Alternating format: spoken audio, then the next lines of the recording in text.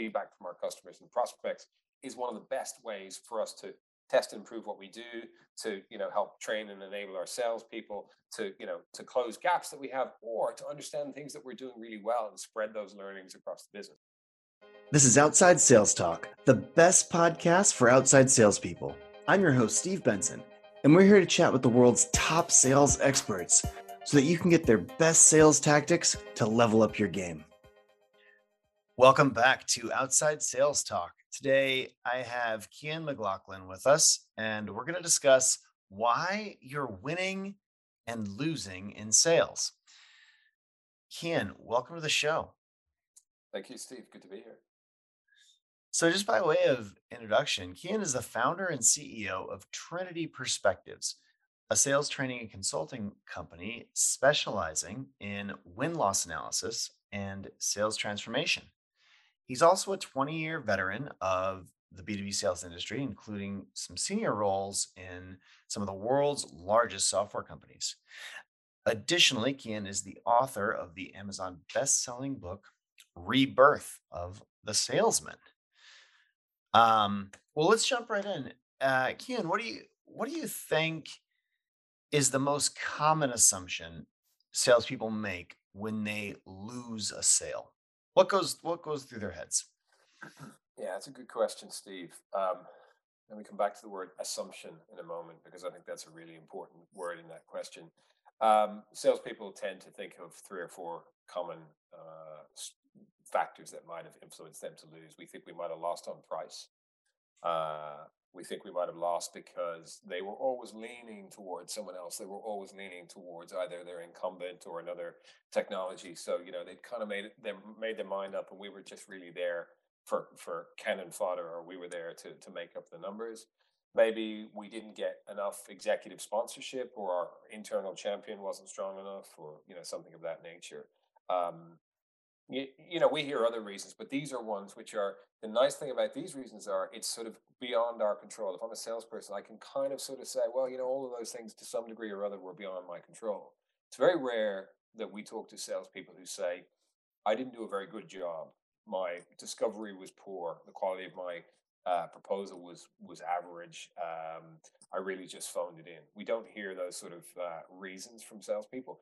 But the key word, as you said, is assumptions, because the vast, vast majority of salespeople and sales leaders and sales organizations are making assumptions about why they won and lost. They don't actually know the answer, so they're arriving at an educated guess at best. They're sitting around as a sales team, collaboratively saying, "Why do you think we lost? Why do you think we lost?" And then they're kind of synthesizing that conversation, and they're sticking it into their CRM system as the accepted narrative for what had happened on that deal. We've just spent 3 months pursuing this opportunity, cost us $100,000.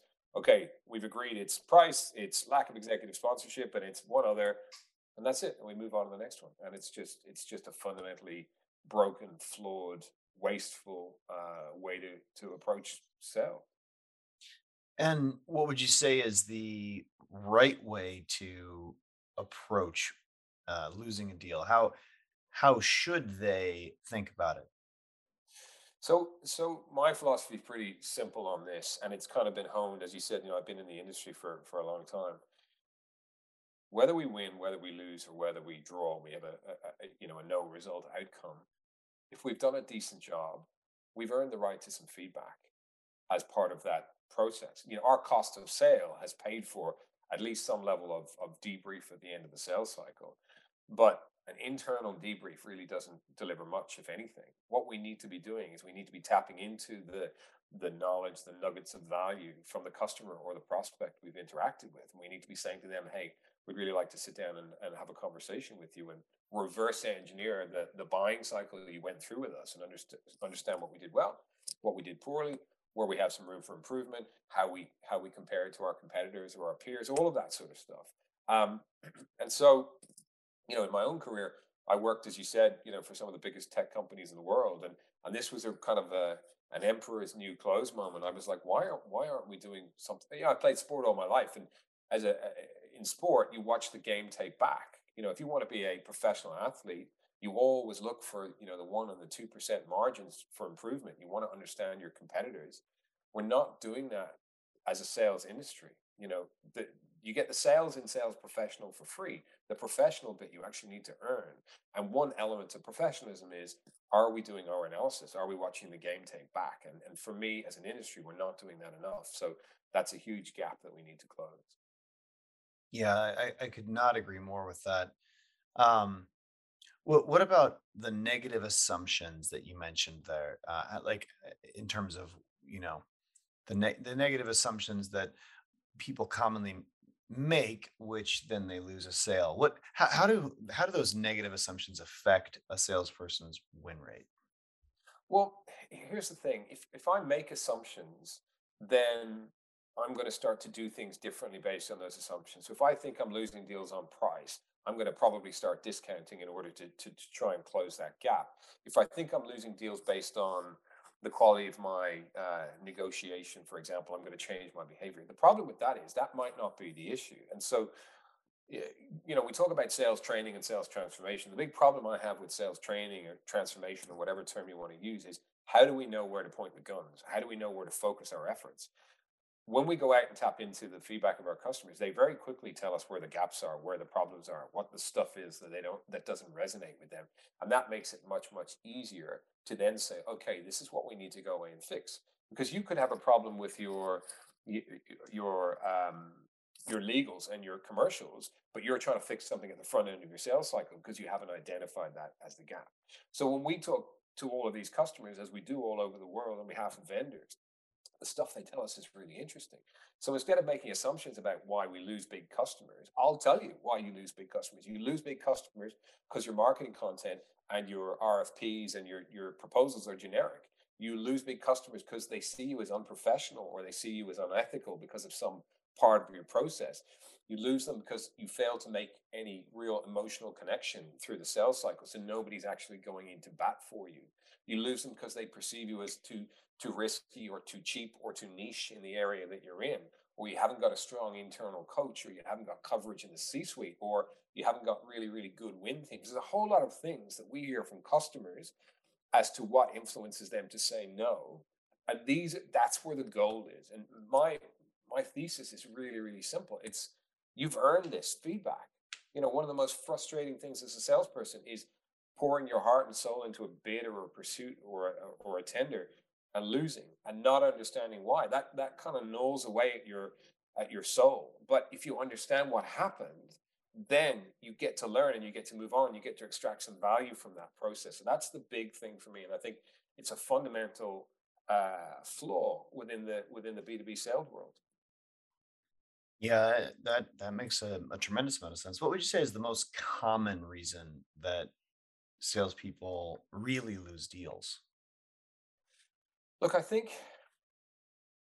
it's poor discovery would probably be the single most pressing issue that we see. We're rushing the really important bit. We have this kind of show up and throw up mentality. Let me show you my product. Let me talk about my solution. The problem with that is, if we haven't identified what really is happening on the customer side, what their pain points are, then all we're doing is throwing features and functionality against the wall and hoping some of it sticks. Whereas if we've done that kind of the discovery or the diagnosis piece, then it becomes really, really easy, because we're joining the dots between the stuff you've told us and the stuff that we do really well, which becomes our key points of differentiation, or becomes the value in the eye of the customer. There's a huge um, impetus to sort of move deals through the pipeline really, really quickly. And as a result, we're rushing that kind of discovery phase.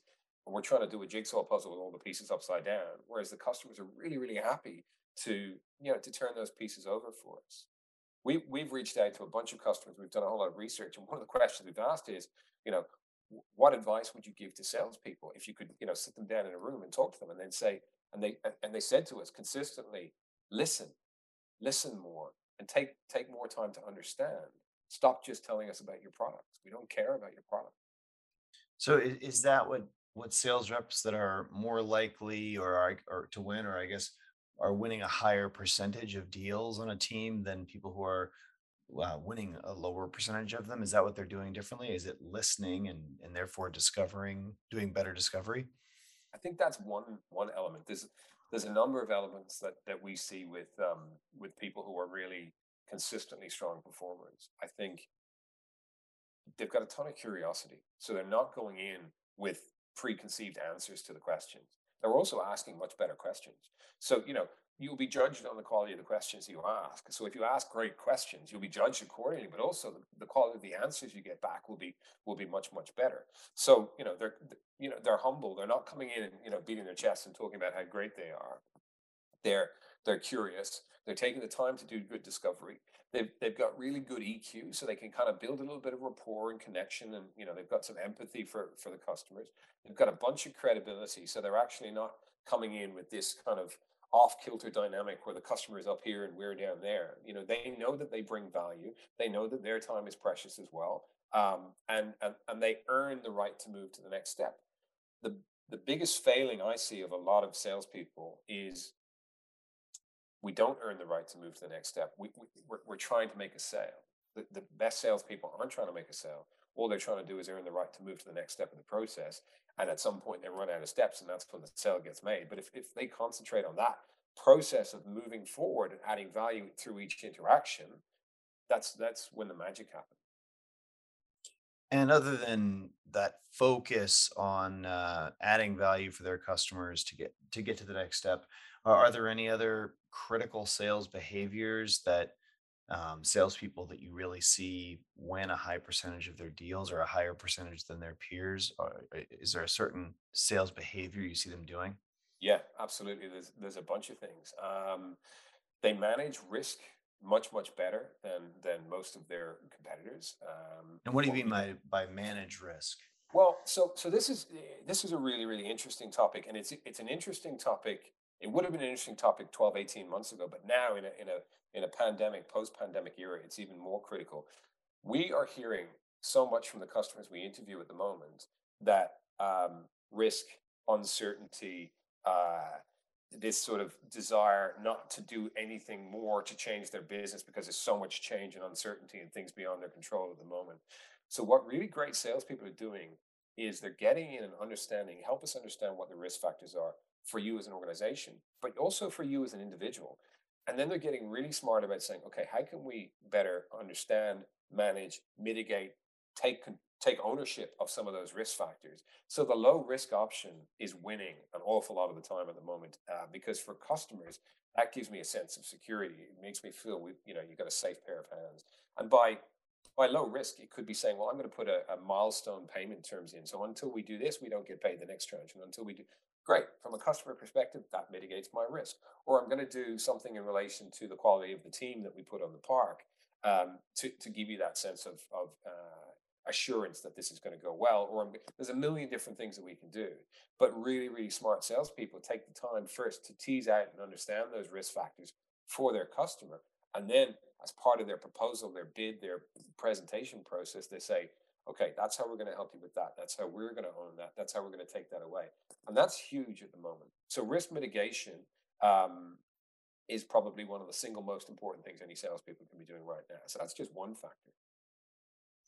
And if a salesperson realizes that they aren't in the best mindset to be a winning salesperson, what advice would you give them to reset their mindset about their customers and their relationships with their customers? The first thing I'd say is that sales is a tough gig. It's not a sprint, it's not a marathon, it's like a never-ending ultra marathon. So before you even think about your customers, I would say start thinking about yourself and look at the factors around you that are applying stress or pressure to you in your day-to-day life. It's the old adage of put your own oxygen mask on first before you put on the oxygen mask of others or your kids or whatever. And I think an awful lot of salespeople aren't actually doing that. They're not doing a good enough job looking after themselves, their mental health, their well-being, their physical health for that matter as well. So that's actually the thing I would say. Before you ever worry about that, focus on yourself and your mental and physical well-being. Then I would say the key thing you need to do is you need to sort of remove the desperation from your mindset, from your voice, from your interactions with customers, because humans are really subtle. We can smell pressure or bullshit at 1,000 yards, and we immediately recoil. So as soon as you start being salesy with me, I'm immediately going to recall, even if the thing that you're selling me is of value, because I get a natural sort of predatory instinct. So what people need to do instead is recognize that nobody wants to be sold to, but everybody wants to be helped. So that's where they need to put their focus. And it goes back to what I said a moment ago. Focus on earning the right to move to the next step, which takes the pressure off your shoulders. You don't need to make a sale. Forget about making a sale. Just make this next interaction a really, really great one, because the customer will be judging you at each of those steps, and that will influence how they make their ultimately their buying decision. So that's where you need to focus. Get micro, not macro. Get really focused on, okay, the next email, the next conversation, the next interaction. And then you start to look at what are all of the different things, because we tend not to be 50% better or 50% worse than our competition. It's all of these little 1 and 2% increments that all the way through the sales cycle that ultimately build up to kind of put us in the lead or put us in the back of the pack.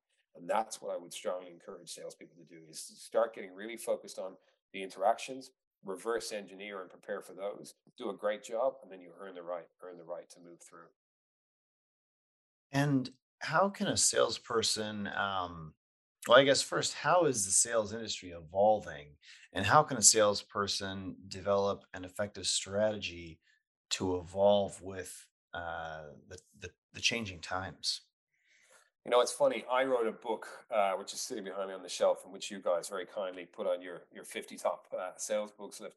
I wrote that 4 or 5 years ago about the evolution of salespeople, and the evolution has just expedited in speed since then, and certainly in the last 12 to 18 months. So, I was lucky enough to travel to the Galapagos Islands a few years ago, and where Darwin came up with his sort of theory of evolution.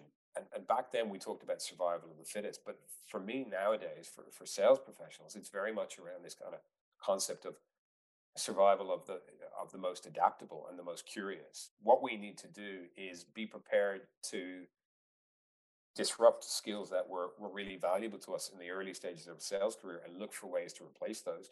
Because, Steve, you've had so many people on this show who have, sales tech and sales automation products and services. There's so many things that we used to do as salespeople that are just being eroded by technology, that are being taken away. And that's great, because what that should mean is that we have more time to focus on the higher value tasks and activities. But you need to be ready to do that. You actually need to have the skill set and the capability to do those high value things. To find a way to go beyond marketing to thought leadership, to find a way to add value at each step of the process. So salespeople really need to start leaning into to the adoption of new technology on the one hand, but also to the stuff that can't be replicated by tech. Y- You know, we often hear that like soft skills are actually the hardest skills to to develop and to hone. Soft skills are where an awful lot of the successful salespeople are going to be making their bread and butter over the next 3 to 5 years, in my opinion. Yeah, I agree. The best thing about all the technology that automates the boring stuff, and obviously, that's one of the things we focus on at Badger. But all the technology out there that's doing all the boring stuff or the repetitive stuff or the stuff that computers can do, it really frees the reps up to spend their time selling, spend their time with their customers, creating value, understanding their customers, taking their customers out for a steak dinner, right? I think that's so important to and a great development of from when I was carrying a bag 20 years ago, right? I mean, I spent so Absolutely. much time doing boring things. Like, But here's the thing: if you have all this free time, it's kind of being confident that you have the ability to use that time in a smart way. Because if you were one of the salespeople who was quite happily updating the CRM system, or doing account plans, or doing all those other things, because it kept you, the busy work keeps you away from the other work, which is sometimes the scarier work, which is sitting down and working out how you're gonna hit quota, or proactively prospecting, or doing some of those other things. Uh, and this is, I think, the really, really key thing. I don't think it's an age-based issue. It's not like, the older salespeople are going to struggle. It's the ones who don't have a willingness to disrupt the things that made them successful in the past. The ones who are sort of, leaning back on the, oh, I closed $100 million deal. Yeah, you did. Yeah, 7 years ago. And you've been in this sort of slow debt spiral ever since, going from, smaller company to smaller patch to, to smaller accounts, because you haven't been able to reestablish what it is that can make you successful. So we've got to actually look in the mirror and be really honest with ourselves, and we've got to take much more proactive approach to developing ourselves as well. I think I made this mistake in my own career of thinking my company should develop my skills. That's the way it works. And actually now there's such an incredible opportunity, so much content, information, and insights, and just great stuff available for free. But you actually have to be proactive, and you actually have to want to develop yourself and own that part of the process. So I think that's a huge, huge thing for not just salespeople, any professionals, to kind of to be proactive in their own self development rather than expecting someone else to do that. Yeah, for free or for a small cost, or Yeah, absolutely. at the company level. I mean, even if you're, in my opinion, even if you're paying 10 grand for a sales expert to come in and teach your team something, that's still real cheap compared to the value you can get out of it with the right people coming in. Well, if you can move the needle in a meaningful way for a large group of people, that's chunk change. And I Yeah. see in the world I'm in, companies are very happy to invest in it. The big challenge is, will the recipients take action? Will it wash over you, or will it sort of stick? And you go, okay, I'm going to try something new. I'm going to break an old habit, and I'm going to try something new. And that's the big challenge. And that ultimately is a personal decision for a lot of people to take. Yeah, well, if people today can just take the key feedback that or the key idea that they need to get feedback on the deals they lost. I mean, if you could just get your team to do that, the learnings there, I think, that's invaluable. If you can learn, why did I lose that last deal? Like, get an actual true answer out of your Yeah. customer, that can change the whole game. And it's Y- so surprising, Steve, as well. We'll have these conversations. We'll talk to a salesperson or a sales leader and say, "Why do you think you lost this deal?" And they'll give us, chapter and verse, and then we'll talk to their customer, and and the two responses will be so far apart, you wouldn't even recognize them. And when you bring it back to the sales team and say, "This is what your customer said. Here's, we recorded them, we transcribed it, we interpreted for you," like their jaws hit the floor. They're like, "How the hell did that? We had no idea. We didn't, So this is the thing, on a global scale. We've got all of this sales execution, right? We've got all of this, tens of hundreds of millions of dollars, billions of dollars of bids and proposals and pursuits and tenders and all of that sort of stuff happening. And then we have this just mountain of value in terms of this feedback from our customers or prospects. And only the tiniest percent of it is ever being kind of mined. And it's just an absolute sort of travesty that we have so much wastage going on in our industry, and we're just missing out on all this value.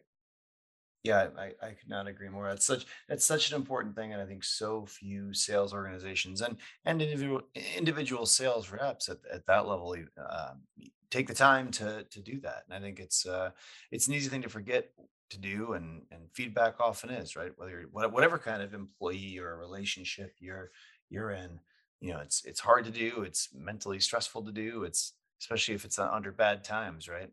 It Um, is, but feedback's a gift as far as I'm concerned. And if we treat it that way, if we treat it as a gift, then it has this magical ability to sort of, a rising tide lifts all boats. It can help us.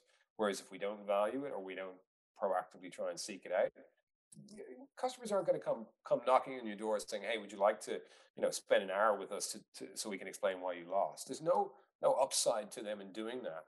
But as a professional courtesy, if you ask the question in the right way, most of them will agree to do it. There's stuff they may not share, but there's a ton of stuff they will share, and it's super valuable. yeah, absolutely. Um, what would you say? So, in your book, each chapter focuses on a different character trait of salespeople. What would you say the three top traits are that will win more deals, and how can a sales rep develop those traits or those skills? Yeah, it's a good question. I wrote my book, and I didn't necessarily think that that was anything particularly crazy or unique about breaking down sales into their kind of character traits. But I've had a ton of response to that particular issue. I think curiosity is the one that I would always lead off with. You've got to genuinely be interested in what's happening on the customer side of the fence, because if you have this, like, I've done this a million times, kind of show up and throw up, yeah, yeah, yeah, I hear you, this is what you need, you just lose so much value, and the capacity to influence that customer and to connect and build rapport and all of those other things goes out the window, because you've already answered the questions for yourself. So you've got to maintain that level of genuine curiosity, genuine interest, not just in the customer you're working with, but in the industry vertical, in your competitive landscape, in life in general. I think that's a really, really key one, because if you're curious, the quality of your research goes up, the quality of your questions goes up, and the way that you engage with your customer goes up. And here's the key thing, Steve. And this is a big realization for me through the last 10 years of conducting win-loss reviews. People aren't buying your product or service, they're buying you first and foremost. So everyone thinks that they work for a company and that's the brand on their business card, but actually that's the wrong way around. We are the personification of the brand that we work for, and people are actually buying us first and foremost. And so that's really, really important. I think the second thing I'd say would be probably kind of uh, this sense of humility, which is almost going at odds with what we think of salespeople. There's this kind of brash, kind of the loudest voice in the room, ego, arrogant, all that sort of stuff. Whereas actually, in my experience, a lot of the best salespeople are quite the opposite. Some of them are quite introverted, but tend to be quite humble. And if anyone's going to be on a pedestal, it's going to be the customer. So they're, almost the conductors of the orchestra. They don't need to be the lead guitar player. They're very, very happy to sort of be in the background, making their customer the central point. And then I think the last one I'd say, and it's hard to kind of pick three, because I think there's many that are important, but Well, we can only do three because people have got to read your book. well, that's exactly right. We often talk about IQ in the world. Is like, what's your IQ? And but I think EQ is the new IQ. I think your emotional quotient and your capacity to build connection and rapport with people, and to move people and to influence people in a way that feels very natural and very authentic, is probably the most critical skill. And if you want to differentiate yourself from automation and AI, go all the way to the other extreme, is emotional intelligence and an EQ. So I'd say they're probably my three for today.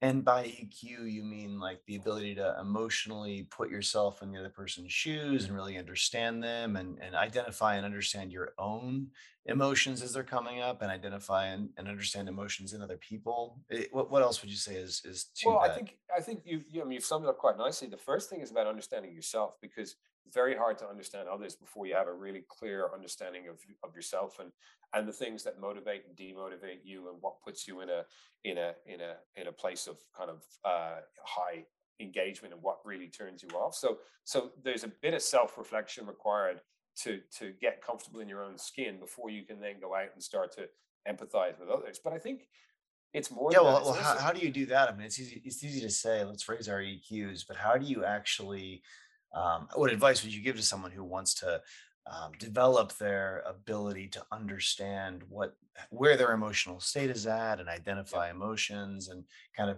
get more in tuned to those within themselves and within others? Well, I think the first thing I'd say, and it goes back to something that you and I talked about before, is start to do some research, start to take some ownership of it, because there's some incredible books and resources and videos out there on emotional intelligence. The thing I found most fascinating about emotional intelligence, or EQ relative to IQ, is your IQ stays fixed. So you're born with a certain IQ. Yes, you can learn more information, but scientifically they tell us your IQ, unless you have some sort of brain trauma or injury, is going to stay pretty much fixed for your entire life. Your I EQ hope isn't. so, because I feel so much dumber than I was 10 years ago. Could have easily been a ball to the head or something. I'm not quite sure. I probably had a few of those. But the EQ is actually something that you can change. It's something you can develop. It's something you can work on. It's something you can improve over time. So I don't pretend to be a leading expert on that. But what I do know is that you can track and score your EQ. You can identify where you're strong and where you're weak, and then you can start to put strategies in place to actually close the gap in those areas that you're weak, and to lean into the areas that you're particularly strong. So anyone who wants to do that is in a position to do that with no money down. You can go and do the research. But the thing is, you've got to want to. You've got to take some ownership. You've got to take some control. Yeah, it's really work on that one has to do in themselves because no one else. People may identify that you are lacking in some emotional area, but they usually won't, and unless you're going to a therapist or something. But I think it's hard to really connect. It's hard to identify like with these things, and it's not a natural emotion. I think it's one that you have to kind of like sit down and think about. Well, in that last interaction, was I Yeah. empathizing? Was I really seeing things from the other person's perspective? Like, how could I have done it more? But what about the other things, like the curiosity and the humility? How can you develop your curiosity or humility as a salesperson? Look, I think yeah, it's tricky. There's no easy answer to it. I think curiosity. If you look at a kid, most kids are incredibly curious and they're looking at stuff and they're really interested in things. And I think as we progress through life, there can be this tendency a little bit more jaded, a little bit more cynical, a little bit more worldly. Oh, I've seen it all before. I've done it all before. And that sometimes is reflective of where we're at in our careers as well. If you feel a little bit stuck, if it feels a little bit like Groundhog Day, then that's the outlook at which we take to the world. But the thing about curiosity is, if I'm having a meeting with you and I go and do 45 minutes or an hour's worth of research ahead of time, and a little bit of due diligence on you, a little bit of cyber stalking, find out some stuff, just kind of go a little bit deeper, there's a high probability that the quality of the conversation we're going to have will be better. And I can kind of join the dots to things that maybe you haven't told me, but I've found out myself, and that will take our relationship forward more quickly, and everything kind of advances. You know you, you could anyone can do that, anyone can do that, but you just have to have the care factor. And you could say, well, that's not curiosity, that's just research with intent to improve a relationship more quickly. Yeah, maybe it is, but how it manifests itself is you did research, you were curious, you were interested. So read around the topic. Don't just sort of say, well, I only work with companies that do this, so I'm only going to ever focus on these. Well, what about adjacent industries? Where are they borrowing ideas from? How do you bring those things to bear? Because if you can sit in a meeting and talk beyond the four walls of your product offering and talk about industry trends and talk about interesting conversations you have with other thought leaders, and then start to actually move the conversation forward and leave with insight, they're just going to wrap their arms around you and say, hey, how quickly can we start working with you? Because the big learning for me is we think we're selling on product and price. Product and price get you from the long list to the short list. People and purpose get you from the short list to being selected as the preferred supplier vendor, and actually then working with you into the future. So that's where we have to focus our time and our effort and our energy. Yeah, so well said. Um, what do you think? I'm super interested in the feedback side, and I feel like that's really if people could take something away, that's the nugget. But Thousand what's percent. the best way would you say to elicit, or how do you get that effective feedback about how a sales process went from customers? Like, walk me through the talk path of you approaching a customer that you got an email from them a week ago saying, hey, thanks for chatting with us these past few months about our this initiative, but we've decided to go a different direction. How do you take things from there to getting the feedback and getting the understanding of what happened?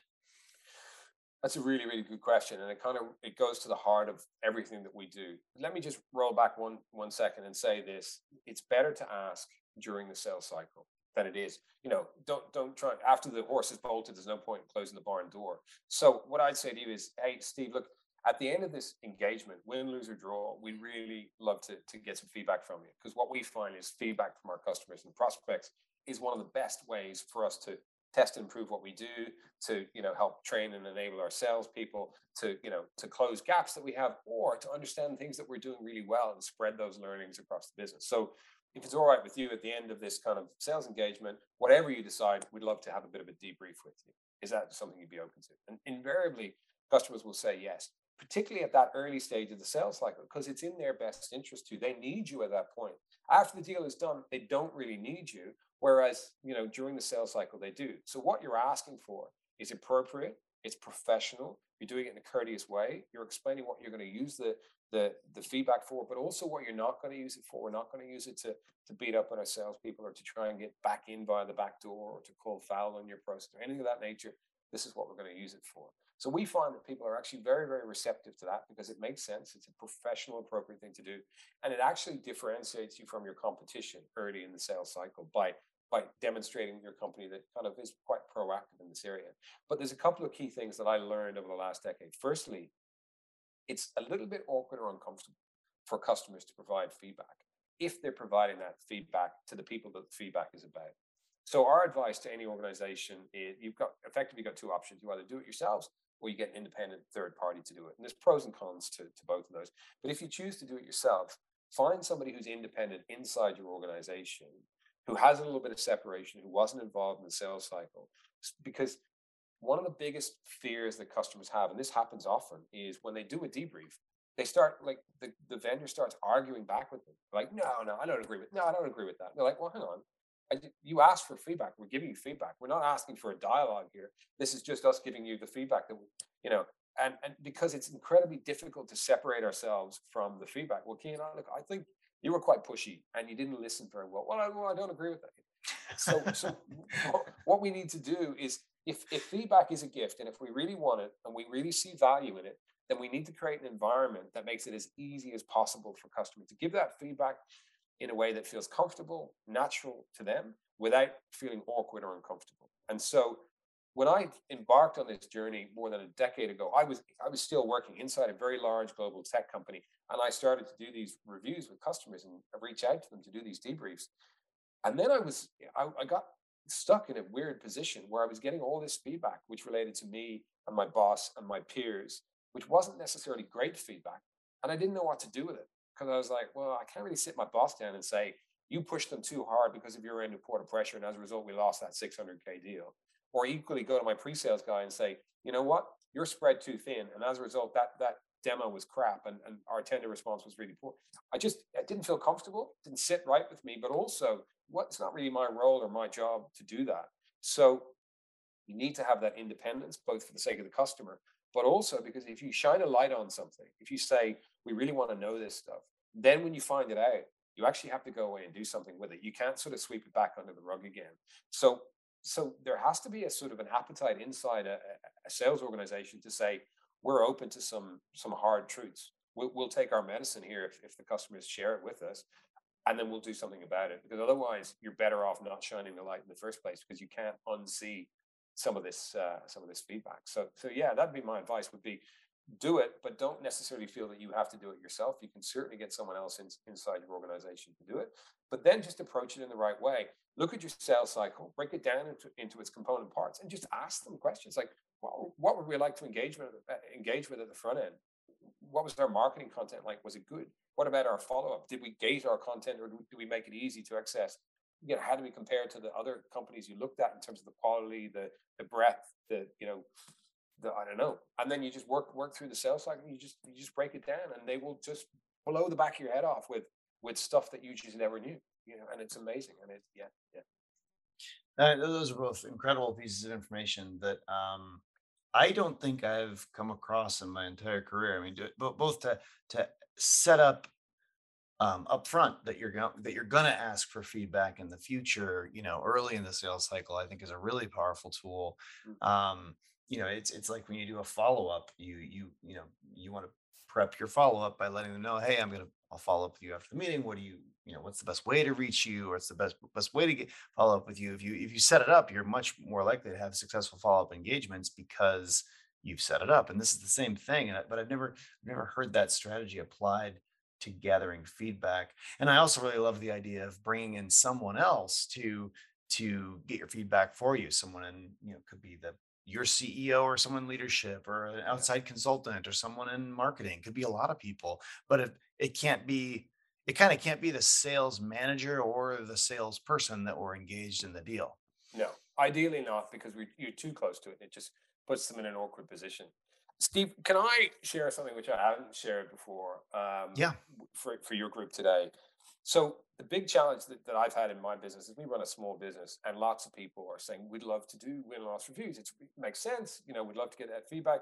So we've been doing interviews all over the world with lots of different people, but that doesn't scale particularly well. And so for like 12 months, no more, probably about 3 or 4 years, I've had this kind of, oh, how would we do this at scale? How would we do this at scale? And then during the pandemic, we sort of said, well, maybe we can kind of have a crack at this. So we're, I don't know, 3 or 4 weeks away from finalizing the development of something that hopefully is going to do it at scale, which will integrate into your CRM system, and you push a button and it says, right, we're going to do a kind of a condensed version of the really in-depth win loss review on any any deal that you're working on, and that's the thing that's most exciting for us is to say, how can we give people the opportunity to actually do a win or a loss or a post sales review on every deal, win, lose, or draw, very, very cost effectively, but in a way that you can then start to see the trends across the data. So that's the thing that's super exciting. Trinity Digital, which is the not very original name that we've come up with, is the thing that we're going to launch, and I'm just hoping it'll help to sort of address this gap for more businesses. So there you go, the big Very announcement. cool. Yeah, I mean, kind of Mm. like a B2B Yelp, an opportunity for your customers to give feedback on your sales cycle almost. I think that's very cool, and I think that could be very valuable for people. I like it a lot. Well, the next piece is sales in 60 seconds. So quick questions and quick answers. Okay. From your experience and what you found, what do you think is the number one driver of customer decisions? I think it's the quality of the people they're going to be interacting with on the vendor side. At least in the world I come from, which tends to be a little bit more enterprise. Um, you know, Feature function product market fit gets you, as I said, to the short list. But then it's who are we buying from, and what are they going to be like to work with is the key driver. And what's your best tip for a salesperson who maybe isn't having the best quarter or the best year? Focus on your customer's customer. So we have a tendency to sell to the person across the table from us, but invariably that person is trying to deliver an outcome either internally to stakeholders or externally to customers or partners. Find out who they're trying to deliver an outcome for. Understand exactly what that looks. What are the time frames? What are the milestones? What are the metrics associated with that? And then get around their side of the table and say, how are we jointly going to deliver on an outcome for your customer? Change the whole conversation, change the whole dynamics, because no longer are you trying to sell them something and then they go away and deliver an outcome. You're jointly trying to solve their problem.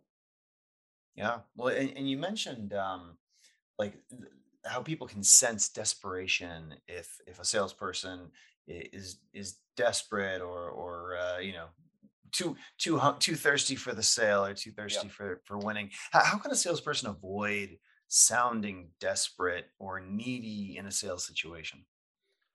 I think the key thing is you have to stop focusing on the outcome. You've literally just got to dismiss it and walk in there and say, I honestly don't care if I make a sale or not. That's the furthest thing from my mind. I just need this to be a really, really good interaction. So all my energy, all my focus, all my preparation will be focused on this. And what happens is the magical pixie dust of sales happens, and that you have a really good interaction, and then you move to the next step. We have to stop worrying about, because from the customer's perspective, the sale isn't the last step. The sale, in some respects, is just the first step towards an outcome that they're trying to achieve. We get fixated on the sale. That should just be a step in the process. So we really need to lose that fixation on making a sale, and get hyper vigilant around how do we just make this an incredible interaction. Because here's the thing that I've learned: often a customer is only a customer when they buy from us for the second time. The first time they buy, they're just dipping their toe in the water. They're seeing what we're going to be like to work with, and then if we do a really, really good job from a delivery perspective, the doors magically open and we see the real nirvana behind, which is incredible. But too often we get fixated on the first sale, and then we don't do the really important stuff, which is actually delivering on the promises that we've made. Absolutely. And you you've taught us a lot of valuable sales lessons here. What would you say is the most valuable sales lesson that you've learned over the years? That's a big question. I think this might sound embarrassingly simple, but it would be becoming easier to buy from. There's a lot of companies and even salespeople who don't make it easy to buy from them. There's all these little invisible obstacles that we create in the buying process, which make it trickier for people to buy from us. So just really focus on becoming easier to buy from, and then look at all of the kind of component parts of your sales cycle and say, how could we improve that? How could we tweak that? How could we simplify that? How could we make that more engaging, or that is surprise and delight. And if you go, really, really easy thing to say, become easy to buy from, really, really, really hard thing to do. And obviously, as salespeople, we can only influence so much of it. But I talk to CEOs and owners and companies, and I say exactly the same thing. You've got to make it easy for people to buy from you, and if you do that, you'll sell more. It's as simple as that. Yeah, it's an area I see so many companies stumble on. You know, they give power and create organizations within their organization that block deals. They create processes and things that people have to do to be qualified for the next step or to get resources. It's they make it hard. They won't let people do a free trial of their stuff, like, in our industry at least. It's incredible. No, it's incredible how many barriers to entry we put to people actually becoming customers of ours. And I think here's the big rub at the moment, Steve. The world of B2B and B2C is sort of merging and blending and overlapping. And so the expectations of customers is changing. And because of everyone having such a good B2C customer experience, our expectations of B2B is, I want it to be more like that. I want it to be easier. The balance of power has shifted from vendor to buyer, and it will never shift back. But there's a lot of vendors who still think they've got more power than they have. And no, this is our, you've got to jump through this hoop and then jump through this hoop. And people are like, you know what? I don't want to jump through those hoops. So they're voting with their wallets and they're going a different direction. Absolutely. And Yeah, that's a big change that I've seen over my career for sure. I mean, definitely. when I started in software, you could not have done a trial of a product. And today, I mean, if you won't set someone up on a in a trial, it's almost table stakes. I mean, It you just have really is. you have Like we you were have to do walking, it. talking brochures back in the day because they Yeah. couldn't get that information elsewhere. So we had power. Now they have way more information than we have almost always. So therefore, none of that is valuable. We've got to find other ways to add value. Yeah. Yeah. Um, as an actionable takeaway, what would you say the first step would be for the field salespeople listening today, who want to better understand why they're winning or losing deals? I would go and have a chat to my sales director, or someone in a position of authority inside the business, and say, "Hey, why aren't we doing this? Why don't we get feedback in a consistent, repeatable way from the deals we're working on? And why why couldn't we, or why shouldn't we? And actually take some action to try and address this, because it's such a big gap on the one hand, but such a silver bullet on the other if you can unlock it. And you've earned it. You've done the work. You've actually earned this feedback. All that you're missing is the capture mechanism. That's the only thing you're missing. So, work out a plan to capture this feedback. And, yes, there's companies like us and others around the world, but equally you could do it yourselves internally as well. But just focus on it, because it will blow you away with just how much value is there and how much you're leaving on the table at the end of every single engagement. Yeah, so much knowledge that you can then improve upon, right? And Yeah, we spot on. believe in 360 reviews within the company, right? Like where everybody is able to review people, and I think that's kind of become really common in the last Yeah. decade or so. But ever since Google started doing it, when I was there, but uh, I feel like this is a 360 review no one thinks about that as including their customers, but it Which should. which is crazy, because, as far as I'm concerned, it's just navel gazing. If we haven't got our customer involved, what's the point? Because the feedback we're getting is just kind of self-fulfilling. It's not actually telling us anything new. As soon as we bring our customer, and that's the thing, anytime we do workshops or anything of that nature, and I say, hey, can we bring some of your customers in? People are like, oh, okay, maybe, yeah. And then the customers come in, and it's super valuable, and all the salespeople are like falling off the front edge of their seats because they're so engaged. And they're like, why don't we do this more often? We should do any opportunity to get our customers inside the tent through whatever mechanism, we should be doing it, because that's the voices we need to be listening to more. I'm going to try to summarize everything that we've talked about today here. First of all, a lot of salespeople make assumptions about why they lost a deal. Salespeople might assume that they lost on price, that they lost on competition, that they're not getting enough internal sponsorship, et cetera. But to understand why you lost, it's important to ask your prospects for feedback. Ask where you did well and where there's room to do better or to grow. Not understanding why you lost a deal can affect your win rate. And getting specific feedback will help salespeople know exactly where the gaps are in their process or their product or their company, even, or in themselves, all these different things. Poor discovery is a big problem for a lot of salespeople, maybe the biggest problem. You've got to listen and you've got to take the time to understand the customer before rushing to talk about your product. Become a great salesperson by working to understand the risk and uncertainty in your prospects' organizations, and then see how you can mitigate these issues. Understand your customer's customer, I think, is what Kian said. Salespeople need to be very adaptable in these changing times. As tech automates certain sales tasks, it allows you to focus on the higher value tasks. And so it's so important to develop your soft skills that you can do those higher value tasks better. Curiosity, humility, and emotional intelligence, so EQ or instead of IQ, are very important. They're maybe the most important skills for that salespeople can have today. So ask for feedback during the sales cycle in a professional way, and an appropriate way. The way you can do this is you can say something like, at the end of this engagement, it would be great to get some feedback from you because it's really important to our process, et cetera, et cetera. Finally, create an environment that's comfortable for your prospects or your customers to give feedback to you. One way you can do this is you can find an independent person or a consulting firm or an independent party to gather that feedback for you. So tell me, where can our listeners read more about your work? Where can they reach out to you? I feel like we've covered so much super valuable stuff here. So certainly on LinkedIn, you can kind of come and find me and connect with me. I write there pretty frequently, and I just try and drop nuggets that I think will be useful. Head to the Trinity Perspectives website. In the next couple of weeks, we'll be popping up as a landing page for Trinity Digital, so people can start registering their interest if they want to have a look at it as the beta comes out. You can grab a copy of the book, head to Amazon, or just reach out to me directly. Like you, Steve, I think I I love helping salespeople with their craft because it's a tough gig, but it's also an incredibly rewarding profession. And I really want to help people put the profession in sales profession or professional in sales professional.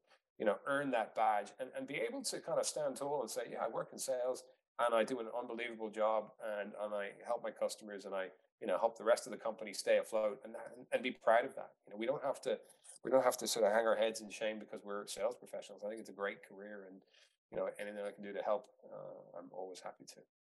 Well, I appreciate that, and this has been a fantastic episode of the Outside Sales Talk.